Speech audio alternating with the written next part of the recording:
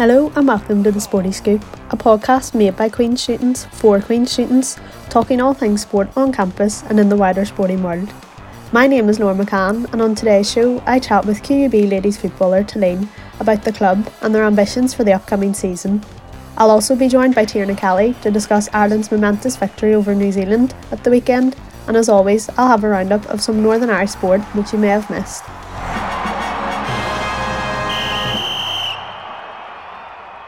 Okay, so I'm now joined with Tillene from the Queen's Ladies Football team. Tillene, it's great to have you on the show. Do you just want to tell us a bit about your role at the club and kind of how you first got involved with ladies football? Hi. I started in second year, so that was 3 years ago. And I co-founded actually the society because it hadn't been up and running for 5 years prior to that. And yes, I'm currently the social secretary of the club, and so that just involves, trying to organize some socials and making sure everything's up and running. And yeah, that's pretty much it. Yeah, and when was it that you first kind of got involved with football, and then what inspired you, to restart the club again at Queen's? Well, I played football when I was in high school, and I also founded a girls football team there because there was none. And I did an undergrad also in Exeter, which I wasn't playing football because I didn't really like the team, but when I came here I really wanted to start again. And first year there was obviously nothing, and then second year it started up again. And so I just thought it'd be better to have an actual society. Yeah, and do you want to just tell us a bit about how the club kind of works? Is there different teams, or at the minute is it all just one team? Well, at the minute it's more one team, but we are trying to make it two, because we do have two coaches, and this year is the first time where we actually have two coaches, and where we can, have first division and second division, because before that we didn't have enough team members. So that's quite good to have this year. Yeah, and when and where do the ladies football team train? So we train at the Dub. It's the Upper Malone Road Queen's Sports Centre. It's quite good. It's quite a good pitch. And last year, on a good day we were 12. This year we're on a bad day we're 20. So it's quite good to have a lot of people join in, and even from different levels of football. It really doesn't matter. So it's a lot of fun. Yeah, and I've been to the Dub before. It's quite a good pitch up there, to be fair. The 3G pitch, yeah. And you talked about having two coaches there. Can you tell us a bit about the two coaches you've had this year? So they're both so one is Scottish, I think, or Welsh, and the second one is Northern Irish. And yeah, they're really nice. The one is called Michael, and the other one is Matt, and the other one is Noel. And they're both really good. They're encouraging, but also they give us good feedback, or even bad feedback when we're trying to improve. They're a lot more professional, I guess, because it is a lot of fun, but it's also they're trying to make sure that we have good positioning and trying to get better at defense or attack, etc. So they're quite good at that. Yeah, and do you play matches against other universities, or is it more teams here in Northern Ireland? And is it kind of in a league format, or would it be in kind of knockout competition for cups and things like that? For now, we're actually in a league at the moment. It's not with other universities. I think it's mostly with NI teams. We still haven't had our first match because of I think the first team couldn't make it, and so we had to cancel. But then I think maybe next week we'll have one. I'm not too sure exactly when we'll have, I don't know, I don't think there is knockouts yet, but we will also have a futsal type of league as well.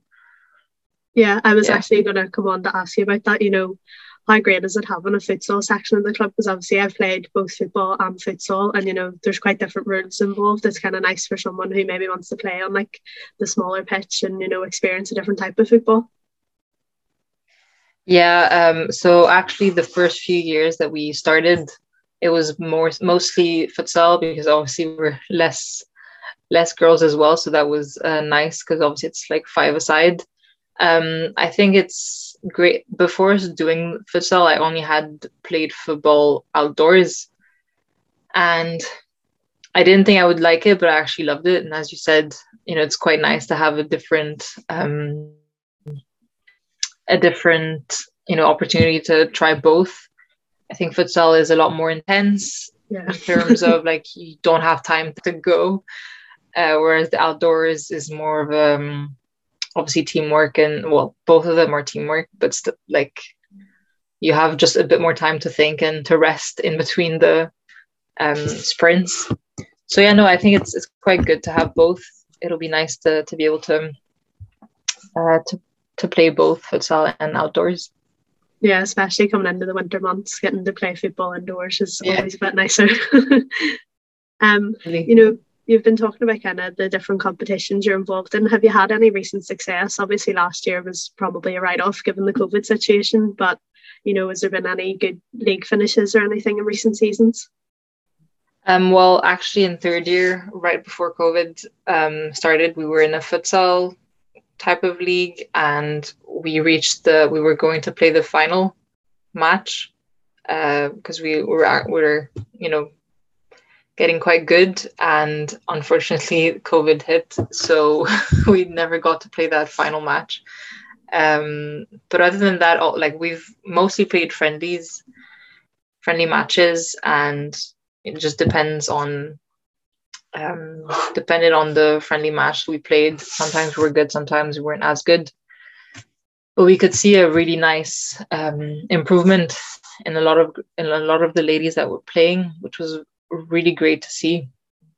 But yeah, other than the futsal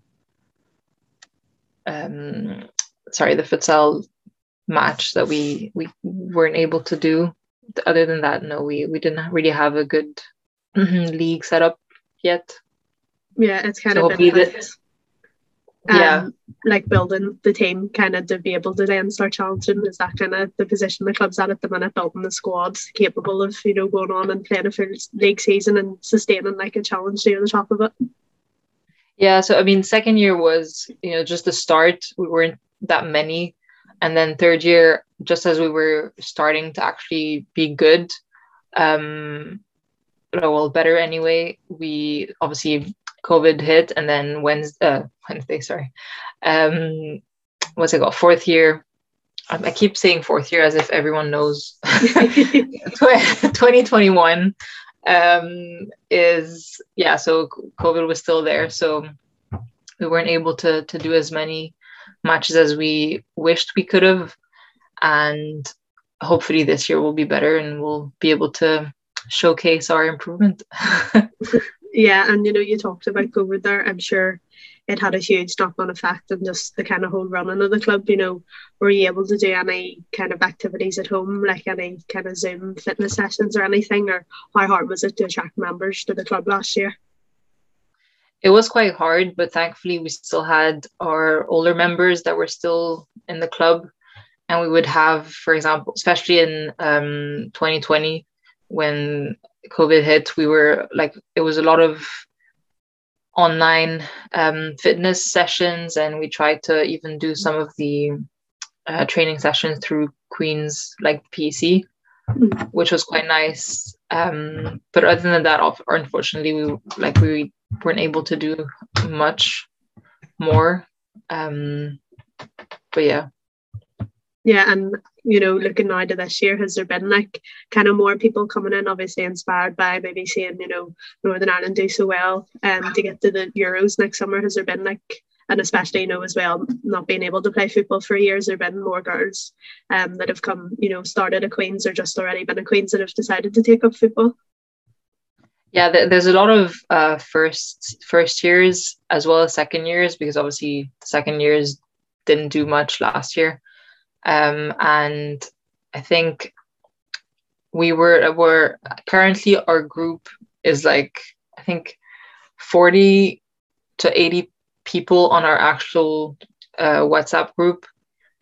But unfortunately, like, I think 20 to 40 ladies usually come, which makes sense, because I mean, a lot of people sign up, but then not everyone wants to come to the training sessions. But yeah, we're definitely a lot more than we thought. And we have attracted a lot of people, especially after COVID, everyone wants to just go out and either socialize or just try something new, or even just go back to playing football like they did before. So that's also nice. Yeah, and obviously, you know, you mentioned there are 3 different aspects of wanting to join the club. Is that kind of, you know, the benefit of the ladies football team? You know, it's there if you want to play competitively, but it's also there for that social element, and as well, it's also there if, you know, you want to try something new. Yeah, exactly. That's basically it, and that's also why we're trying to do two teams, where it's like first division and second division, where it would be a bit less competitive and more of the social aspect. And we do try to do, like, we had one social. Unfortunately, it was during the reading week, so we didn't have as many ladies that came. But every Wednesday, for example, there are socials in the speakeasy for all sports clubs, which a lot of our ladies go to. And that's also, you know, quite a good opportunity to socialize with not only football ladies, but also other sports. Yeah, and do you have any socials planned for the upcoming year now that, you know, restrictions have eased a bit? You're able to start planning for better social events? Yeah. Yeah, I'm actually trying to hire a bar or something to make it to have like a few of our ladies to come and meet and greet, basically. There's also, I think next week, there's also a plan to go to Limelight, or is it this week maybe, to go to Limelight and have praise before. I'm unfortunately in Bangor, so I won't be able to go. But yeah, no, we are trying to increase our social events. Yeah, and I have to talk to you about your training kits and your playing kits. You know, they are really, really nice. If anything, you would join the club for those. They are great. Yeah. We have Meg who has notoriously tried to get the kits, because it's quite a hard to get in contact with the people that are giving the kits. So she's done a great job at that. Yeah, and just finally, you know, how would someone after this podcast, maybe if they've listened, be able to get involved, if they still can, with ladies football? So we're active on Instagram. It's just QUB Ladies Soccer, and they could also email us, or even just come up. So our training sessions are currently on Mondays and Wednesdays. Mondays at 8 p.m. and Wednesday is at 5:30, and it's also at the Dub, so both of them. So just, yeah, if anyone wants to come, you know, just to try something new, or even come back because after a few years of not playing, that's also fine. And if you're competitive, that's also great. So yeah, just either contact us either by email or Instagram, or even just come up, you know, and have some fun with us. Yeah. Basically. What position do you play, so people know they're not coming for that position? Oh, it's fine. No, I usually play defense, either center back or wing. But yeah, that's my position. Talene, it's been great to talk to you. Thanks so much for coming on. And obviously, anybody who wants to get involved in ladies football, she said, you know, check out the Instagram or give them an email. Yeah, thank you. We start with football, and Northern Ireland concluded their 2022 World Cup qualifying campaign with a win and a draw at home to Lithuania and Italy. Ian Barcliffe gave a debut to 17-year-old Nottingham Forest striker Dale Taylor for the closing stages of the Lithuania game, with Northern Ireland already leading after a first half own goal. They then produced arguably their best performance under Barcliffe when they held European champions Italy to a 0-0 draw in front of a sellout 16,000 crowd at Windsor Park on Monday, with Conor Washington missing a late chance to snatch a famous victory for the Green and White Army.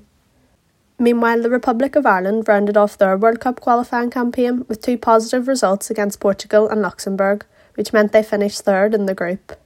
They drew 0-0 against Portugal in front of a sellout 50,000 fans at the Aviva Stadium in their penultimate Group A game, but were left disappointed that they were unable to come away with all 3 points against the Euro 2016 winners, after Matt Doherty had a goal disallowed in injury time for a foul by debutant Will Keane in the build-up. They then produced another stellar performance to overcome Luxembourg 3-0 at the Stade de Luxembourg, courtesy of 3 second-half goals from Shane Duffy, Chesjo Ogbene and Callum Robinson, and Stephen Kenny's men have now lost just one of their last 10 games. Moving to boxing, an Irish world champion, Katie Taylor, will take on Kazakhstan's Firuza Sharapova in her next bout in Liverpool on December 11th. Taylor, who won her last fight against Jennifer Hatton on points and leads in September, will put her undisputed world lightweight title on the line against mandatory challenger Sharapova. The 27-year-old is ranked by the WBA as number 1 in the world at lightweight and has won 14 fights since suffering a shock loss on her debut in 2016, boasting title wins at super featherweight, lightweight and super lightweight. Taylor, meanwhile, has won all 19 of her professional fights, 6 by knockout, and can look forward to a huge showdown with Amanda Serrano next year if she can overcome Sharapova. Finally, to ice hockey, and the Belfast Giants picked up a win on their travels as they defeated Dundee Stars 4-1 in Scotland in an ill-disciplined affair at the weekend. After a goalless first half, strikes from JJ Pachin and Kieran Long gave the Giants the lead before Drayton Dow got Dundee back in the game with a deflected shot. Kyle Haas was then ejected from the game after tempers flared, with Cam Knight netting a late double to ensure the Giants came away with a comfortable victory. That's all we have time for in today's show. Thanks for listening, and a big thanks to Mark McKibben for putting the show together. We'll see you next time. Bye bye.